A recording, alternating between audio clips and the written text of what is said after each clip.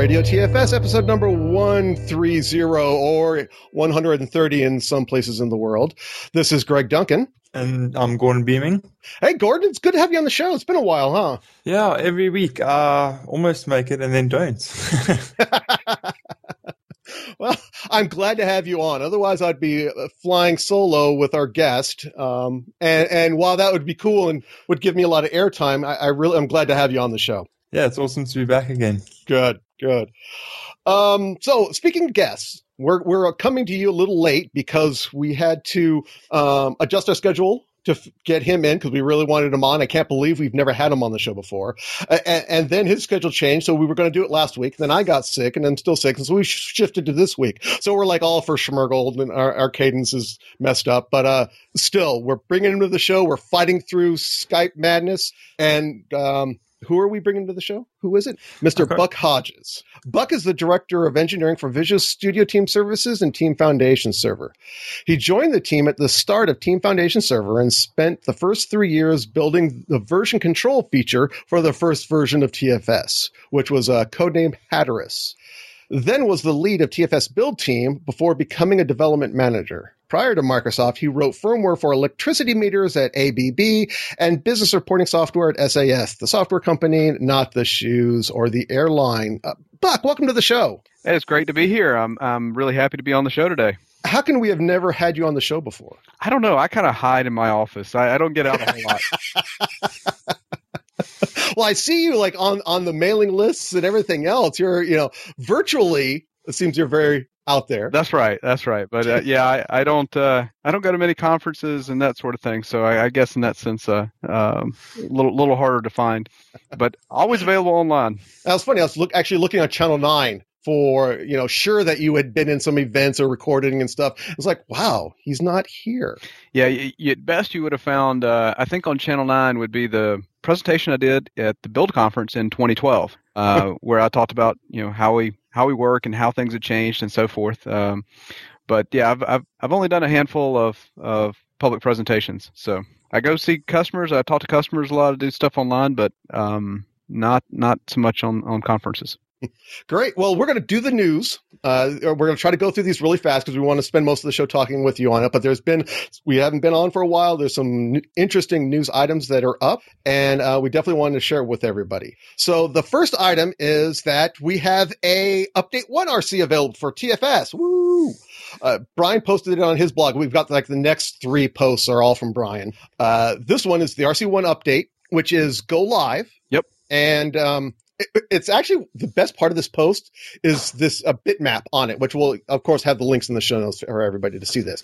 But it's a cool matrix about how you upgrade from one version of TFS up to 2017 and the different steps you have to go through. Like from 2012 and 13 and 15, you can jump right to 2017, assuming your server infrastructure and everything matches the requirements. But for 2005, If there's some of you out there with TFS 2005 and you're kind of wondering, how do I get to TFS 2017? This guide will show you how.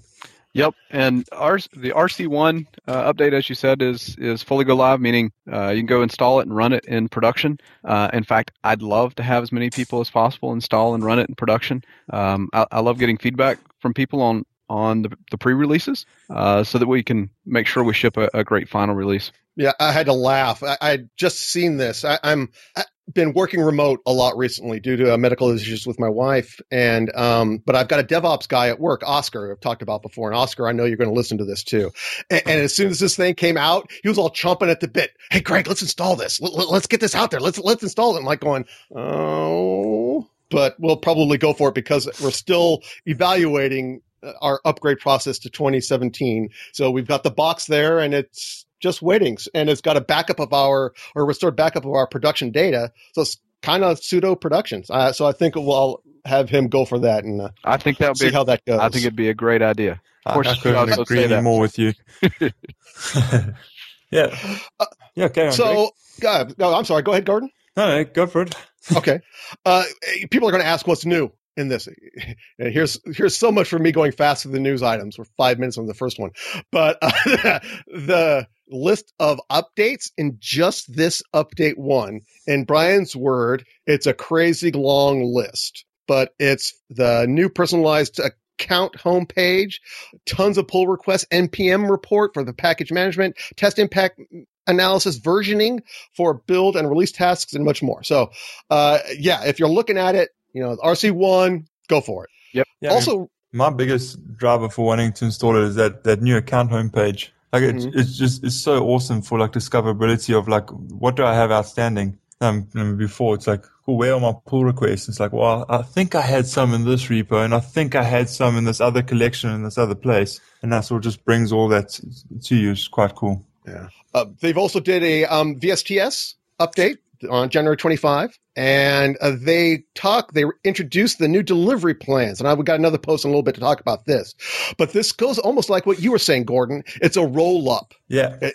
I really love that the team is doing this, Buck, and that we're going that this whole project silo thing that we were dealing with for forever, it's breaking down, and we're seeing so much more roll up. That's right. Yeah. Really give you visibility across the greater set of projects. Yeah, and PM's been asking me for this, like, when we'll be able to get something like this.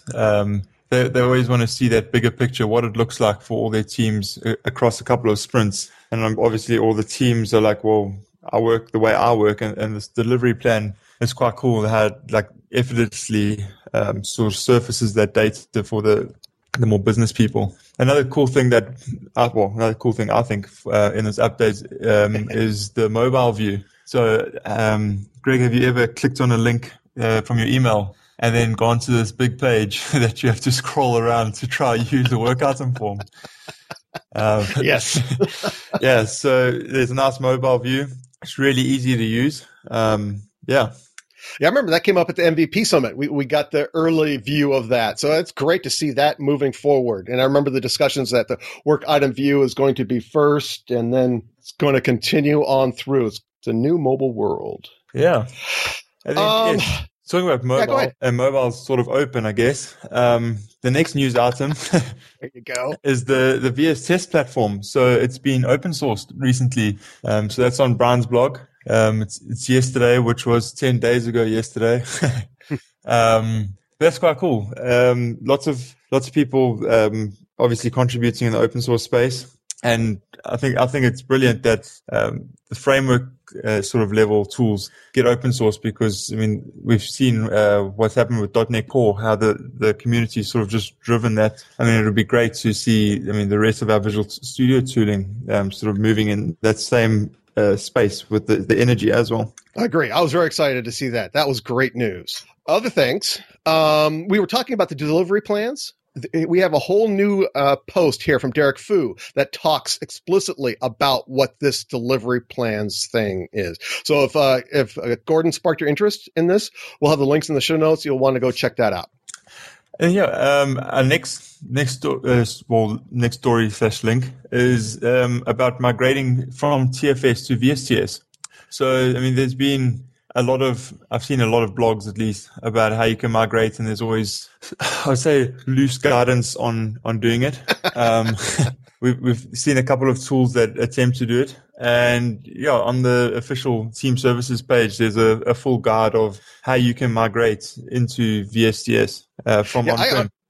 I honestly came out in this by accident. I can't remember exactly how, but it was like something very not ALM-ish. Maybe it was like on Reddit or something, and just came out. It's like, oh my God, there's like an entire guide here, as well as tools to help you make it happen. So, and given I want to move to VSTS. I love TFS, but I am so jealous of the constant cadence and updates. Yeah, and this import process we have now is fantastic. As Gordon was saying earlier, all of the other options have a variety of drawbacks, and this one really is: you take a detached collection, you detach a collection, take a backup of it, and upload it, and we bring in all your data. So your dates on your change sets and commits and builds and work items and so forth, all that stuff's there. And it's set up properly. It's a very high fidelity move. Highly recommend it. And I'd love to have you come join us, Greg. Move into the cloud. I believe me, I would. I wish I could. Our industry, I'm in the legal industry, and our clients are extremely leery of anything cloudy. But I believe that is slowly changing. We're actually moving to Office 365 for email, for in-house and stuff, and SharePoint Online. So I think the wall is starting to break down, and they're starting to see the light. We'll have to see where that goes. But yeah, I love TFS. I love the thought of having an on-prem server, but I also hate having to do the updates. Yeah, and being in VSTS, the updates are handled for you. You're always on latest. You never have to sit there and go, wow, I sure wish I could use that feature. And you don't have to handle backup restoration. I mean, we handle backing up your data for you. In fact, there's a great paper that Jeff Beeler wrote. It's the VSTS. What do they call it? VSTS Security White Paper or something like that. I can give you the link for the show notes, and it's a great place to understand exactly how we handle data, what's encrypted, how that stuff is handled, how we do the backups. All that kind of stuff is in that paper. So I am super excited, of course, about having a migration that's really smooth to allow people to pull them into the cloud from TFS and get people out of that situation where everybody's in now with TFS. It's like, yeah, okay, do I upgrade? Okay, if I've got to upgrade, do I have to upgrade SQL? Do I have to upgrade my version of Windows? Like all those little questions, they're all gone. All that stuff's gone. So this article just came out. It's Visual Studio Team Services Data Protection Overview. Looks like it was last updated on the 25th. Yeah, it's been out for a while, but it is constantly updated. So I'm glad you found it. Good. Yeah, we'll definitely put that in the show notes, and I'm going to email that around to a number of people at work, and we'll see. I mean, it seems silly to have stuff on-prem like that when it's not core to your business. Yep. Yeah, I mean, I always send guys stuff. It's like, I mean, the delivery plans, a typical example. I send them, I'm like, oh, look how awesome this is. And they're like, awesome. When you're installing it, I'm like, yeah, in the next update, hopefully. It's like you always like just gazing into the future, knowing what is coming your way. You just don't have it yet. Yep, and we have more and more enterprises coming on board. There's another page which has a list of some of the case studies that have been done with companies like Shell, which of course is a huge company, Alaska Airlines, and more. And we've got a whole queue of case studies that we're going to be producing here this year. So lots of big companies moving into the cloud, into VSTS. That's cool. It's very cool. Super exciting. Jealous. So we're talking about TFS. Now we're going to go back to on-prem. And you have TFS 2015 at home, at work, and it's on-prem, and you're like, I don't know if I want to update it. What are the features in 2017 that really bring me forward? And just let me tell you, yeah, all of them. But I think this one, and I've used this twice. Remember, I just mentioned our test setup. I've used this feature twice already, and it's something that's almost impossible to do now. It's the code search feature.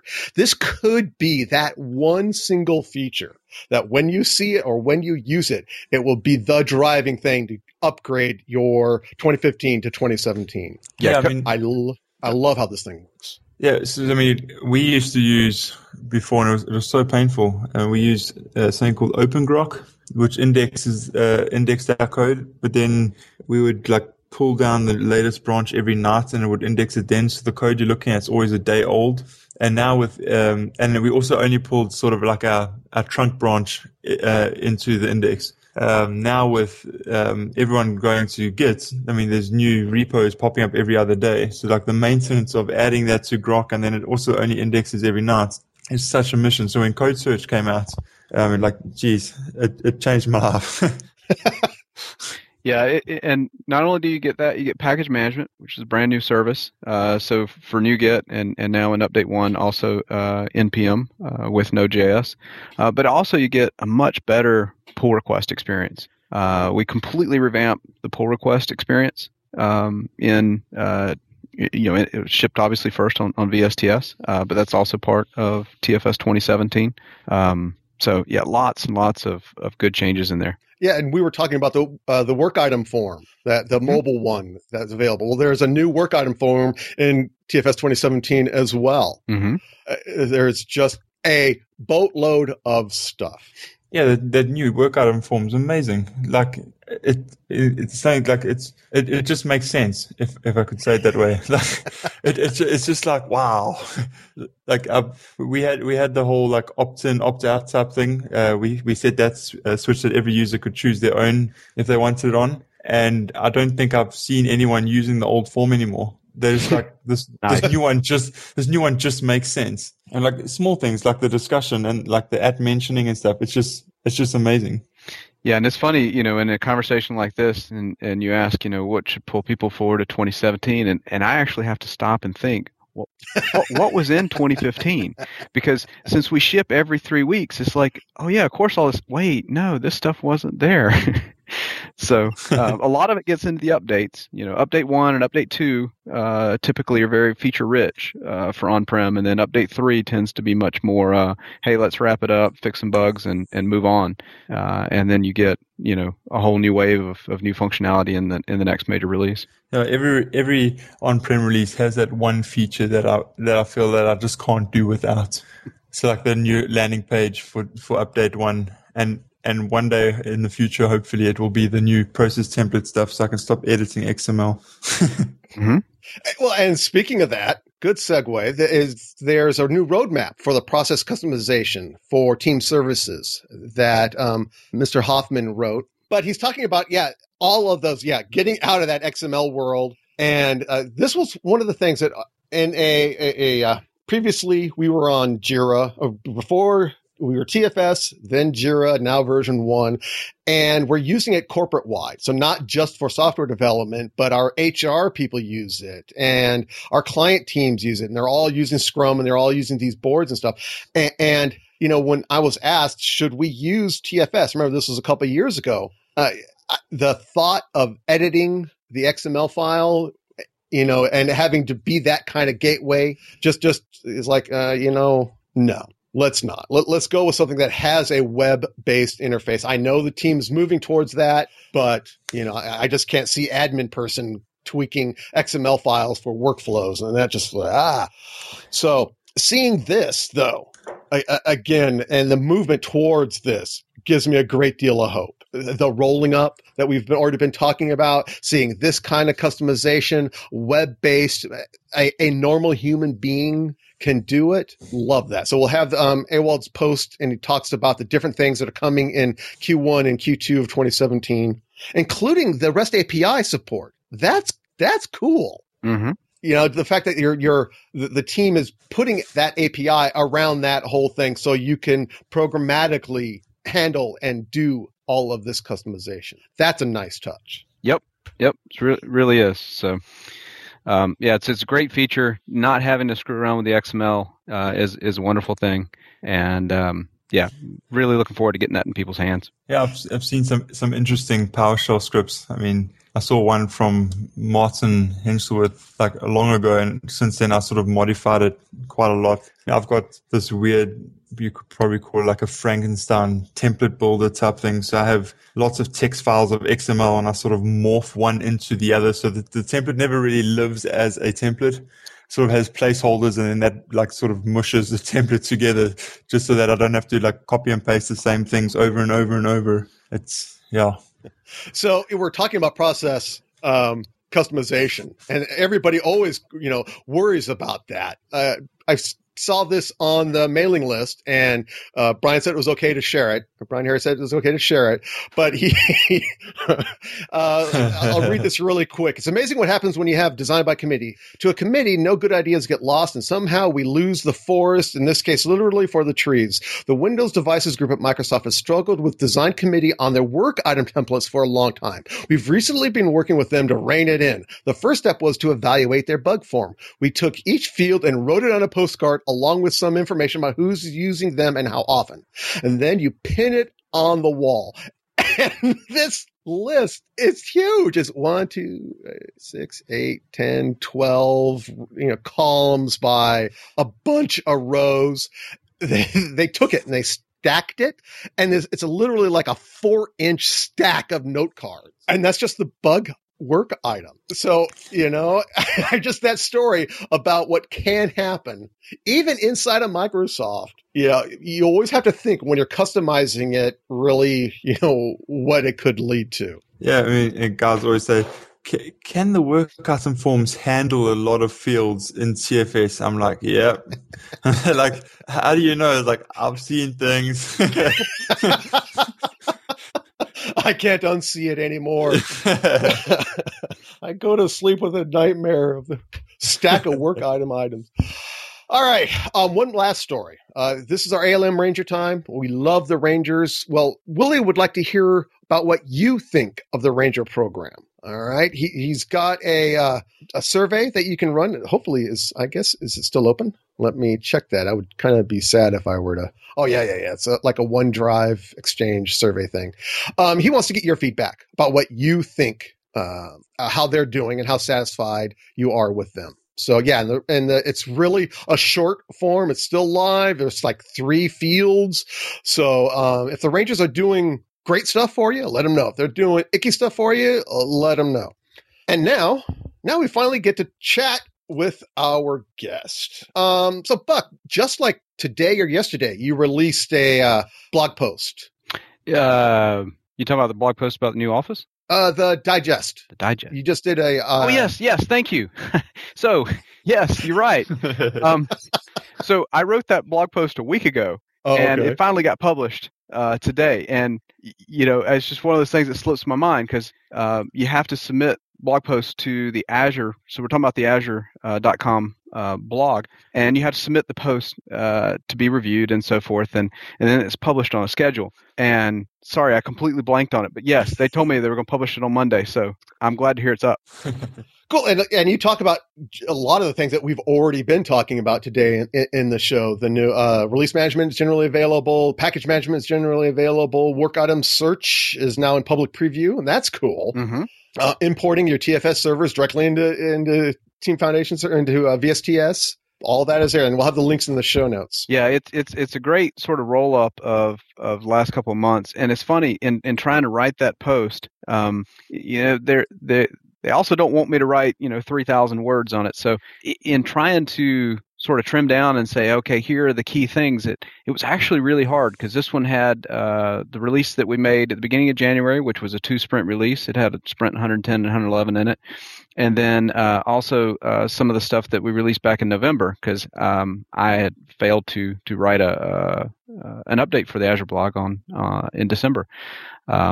So yeah, there's a lot of stuff there. It's got a lot of great links, and it's just there's so much stuff shipping every 3 weeks now. It's funny when you go to try to summarize it, you realize, wow, that's kind of hard.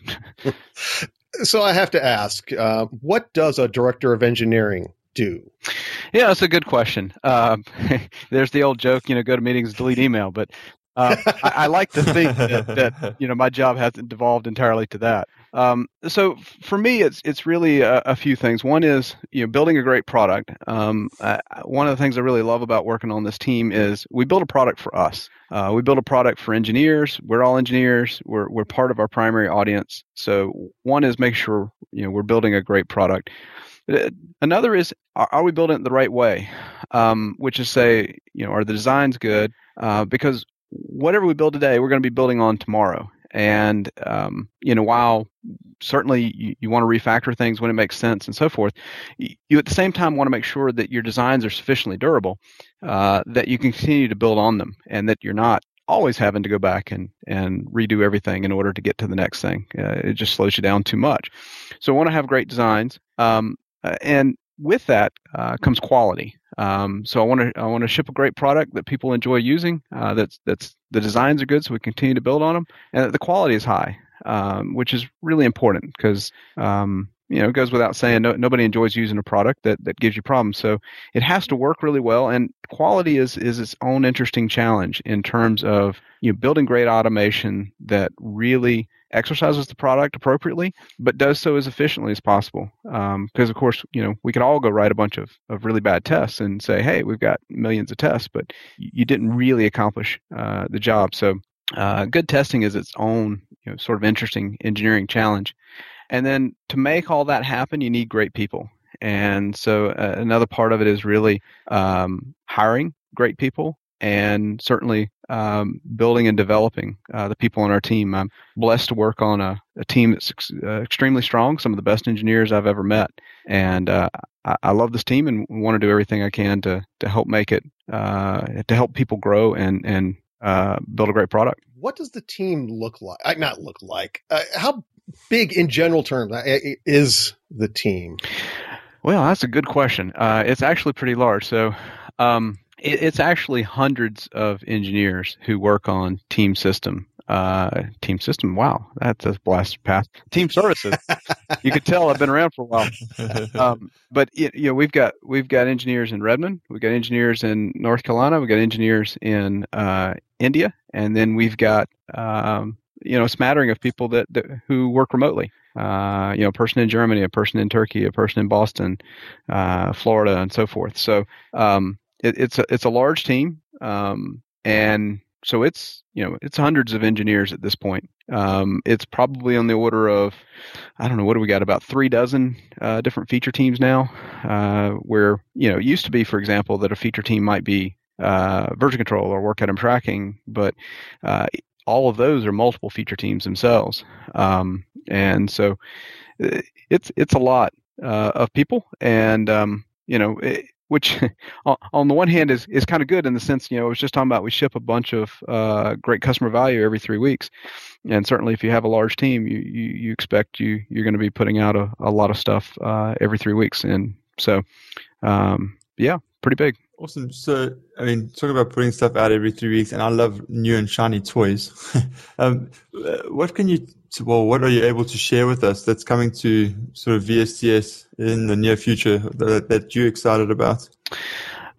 It's a good question. Part of it is there's stuff coming that I was looking at the roadmap to kind of take a look to see, okay, what is it we've talked about? Because on the feature timeline page, we have a nice listing of kind of what's coming. One of the things that we're working on now that I'm really looking forward to is a revamp of the build and release management experience. The RM web UI experience is falling behind in terms of the quality of the experience, and the team's doing a great job now of redoing that, and build will also be in that, and brings the two together a lot more too in terms of the experience. So I'm really looking forward to that. And another thing is, and I don't know, I don't want my boss to get too mad at me about talking about stuff, but I will say we've got some great improvements coming. I would say in the next 6 months in the Git space too. Last year we really did a lot of work to revamp our pull request experience, and I think it's a great experience. We've continued to invest and add things there. Like one of the most recent things is, for example, drag and drop attachments into pull request comments. So there's still areas, things that we're missing in Git. For example, we don't support forks. Certainly, we want to fix that, and so you'll continue to see lots of good and interesting work around Git coming out here this year. So, Buck, what VSTS feature did you think would rock the world that you just thought was the coolest thing since sliced bread, but in the end, really it just didn't take? Well, that's quite the setup there with rock the world and sliced bread. But we redid Build years ago. This is before the recent redo of Build, where we based it off of Workflow and XAML, and we had these visions of visual editor for the build process that was all based on Workflow, and it was going to be highly flexible, and it never panned out, and so we never got the visual editor experience. Editing XAML is painful, to put it politely, so it never panned out the way we had hoped, and it was a real shame. So fast forward to today, the build team, and in that particular case, by the way, I was involved in it because I was dev lead of build at the time, so I take full responsibility for my part in making that decision, which turned out badly. And fast forward to over the last couple of years, the current build team has done a fantastic job of redoing it yet again, but in a much, much better way, and everybody uses it, loves it. So we didn't get it right that first time of redoing it based on workflow, but what we've done now is really, really good. So yeah, live and learn. Well, it's almost like the traditional Microsoft thing, right? It takes 3 tries. I guess you could say that because before we redid it on workflow, it was all purely MS Build based, which had its own set of problems, which is why we redid it. So yes, I guess oddly enough, that seems to apply here. And a couple of weeks ago, I saw you guys have pictures of your new offices. They look amazing. Thank you. I'm glad you like it.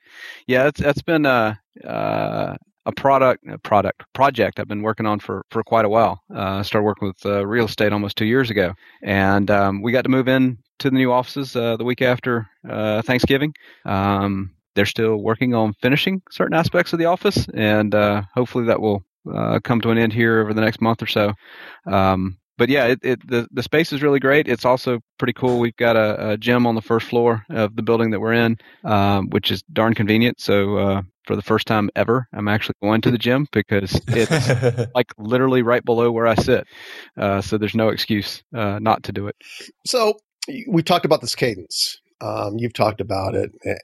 What is it like behind the scenes that you can share with us? Is it madness, controlled chaos, or is it now just smooth and the way things happen?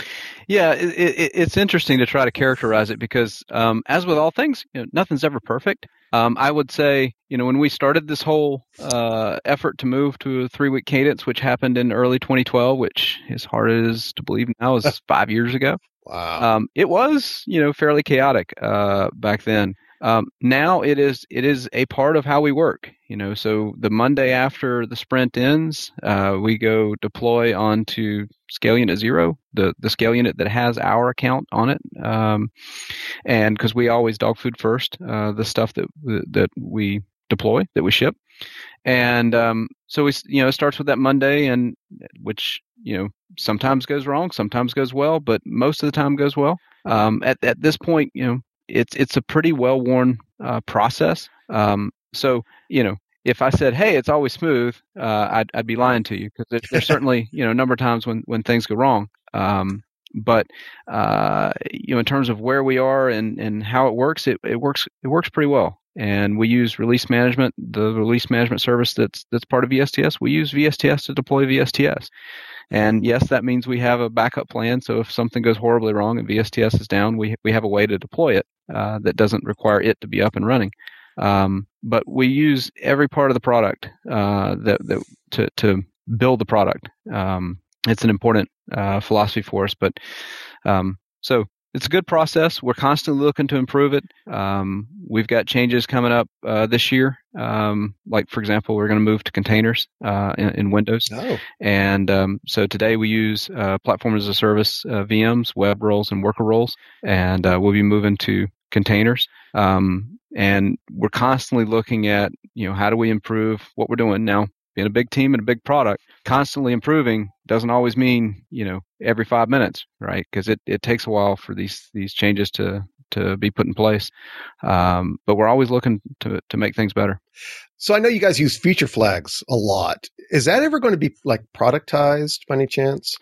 It's interesting. I don't think so. Now, all things could be changed, but I don't think so. And for a couple of reasons. One is what we've built is very specific to how our product is built, and in and of itself isn't generalizable. So if we were to actually build something that we would ship as a feature flags as a service, we would build it differently to make it more general.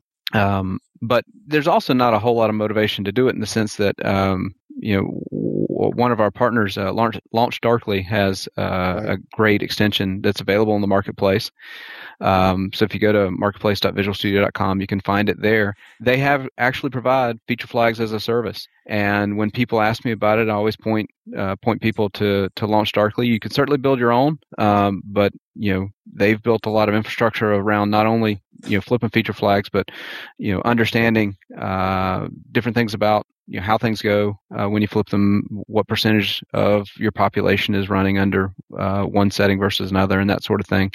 So you can certainly save yourself potentially a lot of time and effort by making use of what they provide. Yeah, I talked to them at the last build, and I was just drooling because it looked really cool and really complete. And thinking about, as a developer, you think about, that'd be easy. You just did a little flip a switch here, but there's all the other administrivia stuff around it that they handle, and it's already available to it. So yeah, I would definitely suggest that before you guys. If you guys out there listening are looking into feature flags, go look at LaunchDarkly. Yep. So I mean, we were just talking about like with the cadence picking up and that. Like, it used to be so easy to sort of follow what was happening, and I find that like every year I sort of have to narrow the scope a lot more on what I focus on because there's just so much happening. And I know like our ALM champs list is just like so busy. Like, Buck, how do you like keep up like with all this information? Sort of like, how do you drink from the fire hose, so to speak? Yeah, it's interesting because sometimes I don't. I just avoid the fire hose. So, I do a lot to keep up with the Champs alias and Twitter and a few things like that. But then I also have given up on things over time. There is an internal DL email group called ALM Talk that gets a lot of traffic with internal questions, and I used to keep up with it, and it's probably been at least a year now. I just dropped out of it because I just couldn't keep up. There are also things like forums. In fact, if you go back into the old days, there used to be news groups, and I used to answer a bunch of questions in news groups, and then forums when MSDN forums came around and replaced the news groups. But I stopped doing that too, just because of just lack of bandwidth. I mean, there's so much, as you put, drinking from a fire hose, and trying to keep up with all that stuff would mean that I don't do other parts of my job that are really important. So it's become one of those things where I love talking to customers. I love helping customers. I love people being successful with the products that we build. But part of that is also understanding where to spend my time and where my time is where am I most effective and what is most important. So it comes with a balance. And so, I do some of these things like ALM Champs and Twitter and so forth, but other things I leave to other people. It's just not enough hours in the day. So I'm going to channel Mickey. It's been a while since Mickey's been on this show, but this is a question that I heard him ask one of our guests, and I just love it. So I'm stealing it, of course. What does a day in the life of Buck look like? It's funny because there's a lot of variation in sort of what different days look like, but part of it will be things like experience reviews, where we talk about what are we going to go build, what is the customer experience, design reviews that are related. One of the Git features that we're working on now, I sat in a design review for it last Thursday, and I on the one hand, I call it a design review. On the other hand, it's different. It's not an approval process. It's not like they can't start working on something until I sign off on it. That would be crazy and insanely bottlenecked.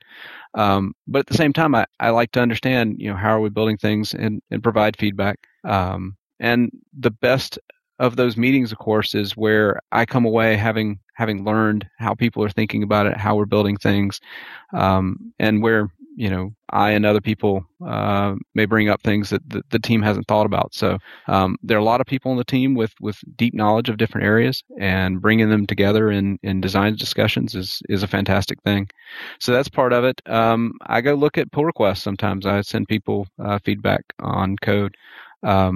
And certainly, a good chunk of my day is spent on making sure the right things are happening. I mean, there's a certain amount that has to go into just keeping the business running. Whether it's what are we shipping in, TFS or VS, because of course VS 2017 hasn't shipped yet, as well as the service LiveSite. We have things like LiveSite review meetings every week where we go through all of the LiveSite incidents that occurred in the previous week. All Sev 0, Sev 1, or Sev 2 LiveSite incidents, and really looking to see how can we improve. LSIs are going to happen. The question is how quickly can we react to them and mitigate them for our customers, and then use that as an opportunity to get to root cause, find out how we make things better, and go act on it. So it's a variety of things like that, and then there's hiring too. I like to participate in as many hiring loops as I can, and that some weeks that can take a fair amount of time. Thank you for reminding me about that. That was one of the things that I noticed. Like on everywhere we have a profile, the very second line is we're hiring. Here's a link to the jobs.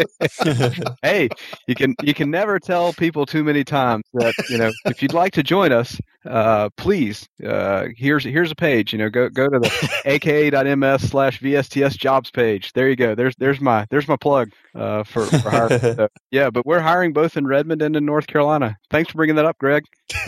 Sure. And before I forget, LSI stands for Life Site Incident. Okay. Yeah. So, Microsoft, we do love our 3-letter acronyms. So, Buck, you've been in Microsoft for quite a while now, right? Yes. April, in fact, will be 14 years. Jeez. I mean, if you look back at, say, 10 years ago, looking from then now, did you ever think that Microsoft would be sort of this big open Microsoft that we see it as today? What's it like being there now? Yeah, no, it's really interesting because when I started, I never actually imagined I'd work for Microsoft because I didn't want to live in Seattle. I wanted to work on product code, and there weren't any opportunities, let me say, to do that from North Carolina, and so it turned out Brian and I had a mutual friend. He and I had never met, but that mutual friend connected us in February 2003, and we had lunch, and then I interviewed in March, and then I joined in April. And so for me, part of it was just, sort of the most amazing thing is that I work for Microsoft at all. And that really comes back to just, Brian's story, of course, I think in a previous podcast, he probably told you how it all came to be. And so when I started, it was kind of ironic because my desktop OS at home was Red Hat Linux, and I did all my editing in Emacs in VI. And even after I started at Microsoft, I ran the Windows version of Emacs for a while because that's what I was used to using to write code. And I switched to VS though because IntelliSense is just so amazing. And even in 2003, and I'm like, wow, okay, the API is large, and this IntelliSense thing is really good. So I switched. But for me, it was kind of an irony because at the time, Microsoft hated Linux. I'd written a lot of Java in my career. They hated Java. All this stuff, and yet at the same time, our office had such a different feel to it. We were renting. Brian was renting offices every other employee, so we put 2 people per office in this space where you could rent by the office, and it was really nice office space. In fact, we had startups around us. In fact, one of them was Bronto Mail because they used to have these green inflatable dinosaurs hanging from the ceiling. They eventually sold out to NetSuite, which got bought by Oracle. So hopefully they did well. But it was a different atmosphere. We would all razz into CorpNet because there was no CorpNet at our location. You put in your smart card and all your traffic went to Redmond and back, even if it was, connecting to the machine next to you. It felt like a startup in a lot of ways in terms of how we approach things, but then you'd open Outlook and you realize, yeah, this is not a startup. There's a lot of email here. It's a big company. But it's been amazing to watch. And, if Martin Woodward were here, he could tell you all the stories about, as the years progressed, getting into open source. And, 4 or 5 years ago, when we started down this road of putting Git into TFS and into VS, he had lots of meetings with lawyers. And it was a major effort to get to the point that we could do anything with Git. And then you fast forward to today, and, Linux is awesome. Hey, go run all your Linux stuff and Docker and in whatever on Azure. And we have Office on iPad and massive amounts of stuff from all sorts of teams at Microsoft up on GitHub for open source. And when somebody wants to use open source or produce open source or contribute to open source, it's such an easy process now. And that's not to say there's no process, because there is still some. but it's very, very lightweight. And so, yeah, when I look back when I started in 2003 and the way things are now with respect to all these things I just listed, it's dramatically different. And it's great. It's so much healthier, so much better. You almost have that startup culture now. Do what now? I'm saying you almost have that startup culture now. That's right. Because, back in the 90s, of course, the company, there was all a set of cases around monopoly and whatnot. And, now it's a very different landscape. And it's been a lot of fun to watch as we see different parts of the company produce some really great products. And we are very much the aggressor, just going after innovative products. And anyway, it's just been cool. Last several years in particular under Satya have been pretty amazing. Well, we're coming to about that time of the show. Buck, is there anything that we should have asked you but didn't? Oh, that's a big open question there. I'm terrible with that sort of stuff. You could have asked me, hey, have I ever contributed open source? And I could say, yes, I actually shipped, if you will, sort of an open source project back in 1992 when I was an undergraduate at North Carolina State University. And you can still find it out there. It was called NXFTP. It was a wrapper around FTP, and I won't say it's by any stretch the best code I ever wrote. So, maybe I say that with a little trepidation that somebody might go look at it and go, wow, he wrote that. Anyway, I used to write a lot of X motif code back when I was in college and thoroughly enjoyed writing code on Unix systems. And you mentioned you're still looking at code like today? Yeah, I will tell you, it's interesting. I always tell people I will have mastered my job when I'm back to writing code, and but I don't spend time in code like I would like to. I just run out of time. So the closest I get these days is looking at designs and looking at code, and it tends to be very spotty. But the reason I got into all this is I enjoy building things, and I'm still helping building things, but in a different way. But yeah, I unfortunately, the last time I shipped a feature in the product was TFS 2012. I built a feature for the product, and at that time I was a director of development and one of the test leads on the team, and we no longer have test. Today we have combined into a single engineering discipline, dev and QA. We did that 2 years ago. But back then, the test lead about killed himself trying to find a bug in the code I wrote, and I knew he would. So it worked out well for me because it provided a lot of motivation for me to make it bug free. And certainly he was working his tail off to try to find that bug so he could run out, tell people about the bug he found in my code. But yeah, sadly, I can't claim any features in a while. So how can people connect with you? These days, probably the best way is Twitter. I got into Twitter back in September 2011 when we launched the service at the Build Conference. I think it was called the Build Conference then. And we started handing out invitations to the service so people could get into the service. And at that time, we didn't have enough monitoring. I mean, compared to what we have today, it was virtually nothing in retrospect. But I knew we lacked a lot of insight into the system. We were very early on. And I joined Twitter because I figured if people are going to have problems, they're going to scream at us on Twitter. And so I'll just watch Twitter to see if people complain. And sure enough, people complain about stuff that we didn't know about. And that worked out really well. So even today, I do that. I look for feedback from people on VSTS. I have some searches I run on Twitter. I use a little service called Tweetymail.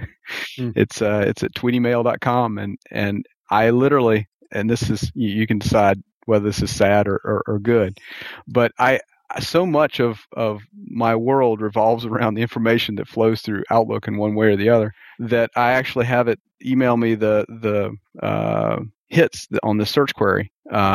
And that way I can keep up with what's going on. So if we have a major incident on VSTS, well, I see it. And I'm very happy to say today that the odds of somebody reporting something that we had no idea about are very, very low. But when it does happen, I like to reach out to people and let them know, hey, we're working on it. Here's what we're doing. And apologize too, because I want to run a great service that people can rely on. And every time something goes wrong, I feel bad about it. I've let my customer down. And they can find that's TFS Buck. Yes, on Twitter. That's right. Cool. All right. Well, ladies and gentlemen, we have some feedback that I wanted to get to. Now, it's a long email from Rod, and I'm not going to read this whole thing, but he was listening to New Year with Donovan Brown, and he had some points that he wanted to make. Donovan is very, drive the DevOps, and he made some comments that, if you're not doing DevOps, you're going to be left behind. You have to move to DevOps. And Rod's point was, there's some types of organizations that can't. State governments, they are, it's been a while, but I was in the Army for 11 years, and I just can't imagine introducing Scrum into a government organization like, the military. Apples and oranges, but I could see Rod's point. Basically, what he is saying is that some organizations, due to regulatory, due to laws, can't go beyond waterfall. That sometimes waterfall is it, and it's the only thing that it's going to be. Now, my takeaway from Rod was that, if it's working, then it's going to work. Scrum will fail if the team's not behind it. Agile will fail. Anything safe, the scaled agile framework will fail if you don't have good people that are solidly behind it. Conversely, the waterfall, all of these other things can succeed if you've got solid, good people who are interested in delivering a solid product. So, yeah, I think the most important thing there is, you mentioned people a couple of times, and lots of times when organizations try and improve their process, they're like, cool, how can we change our process? How can we change the tools that we use? And they don't really think about the people and like, do we have the right people? Are the people motivated correctly? And Buck mentioned it earlier as well. It's like they have great people working on the product, and the people that are working on the product are very motivated. Absolutely. I firmly believe that it's the people that will make or break anything. Oddly enough, at least until our robot overlords come and take us over.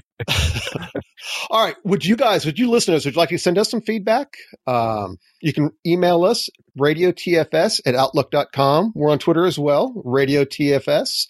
We're on Facebook /RadioTFS. Send us a voicemail. 1-425-233-8379. And if it's safe for work, we can play it on the air. And I had another feedback from somebody. It was on Twitter, and they asked, why do I always say if it's safe for work, we'll play it? Is that response to what? It's like, no, it's not in response to actually anything bad that ever happened. But I know you listeners out there. I know the community, and you guys are a bunch of jokers. All right. And I know if I didn't preempt it, that you guys would, we would have some interesting voicemails, to say the least. So, and we're really interested in hearing from you guys. And I think that's a show. Mr. Hodges, thank you so much for coming on. Well, it's been a pleasure to be here, and I've really enjoyed our time together. Absolutely. And Gordon, thank you for being on. Yeah, awesome. I'll try to come back more often, I guess. Good. We'd love to have you on. And everybody, again, thank you for listening to Radio TFS.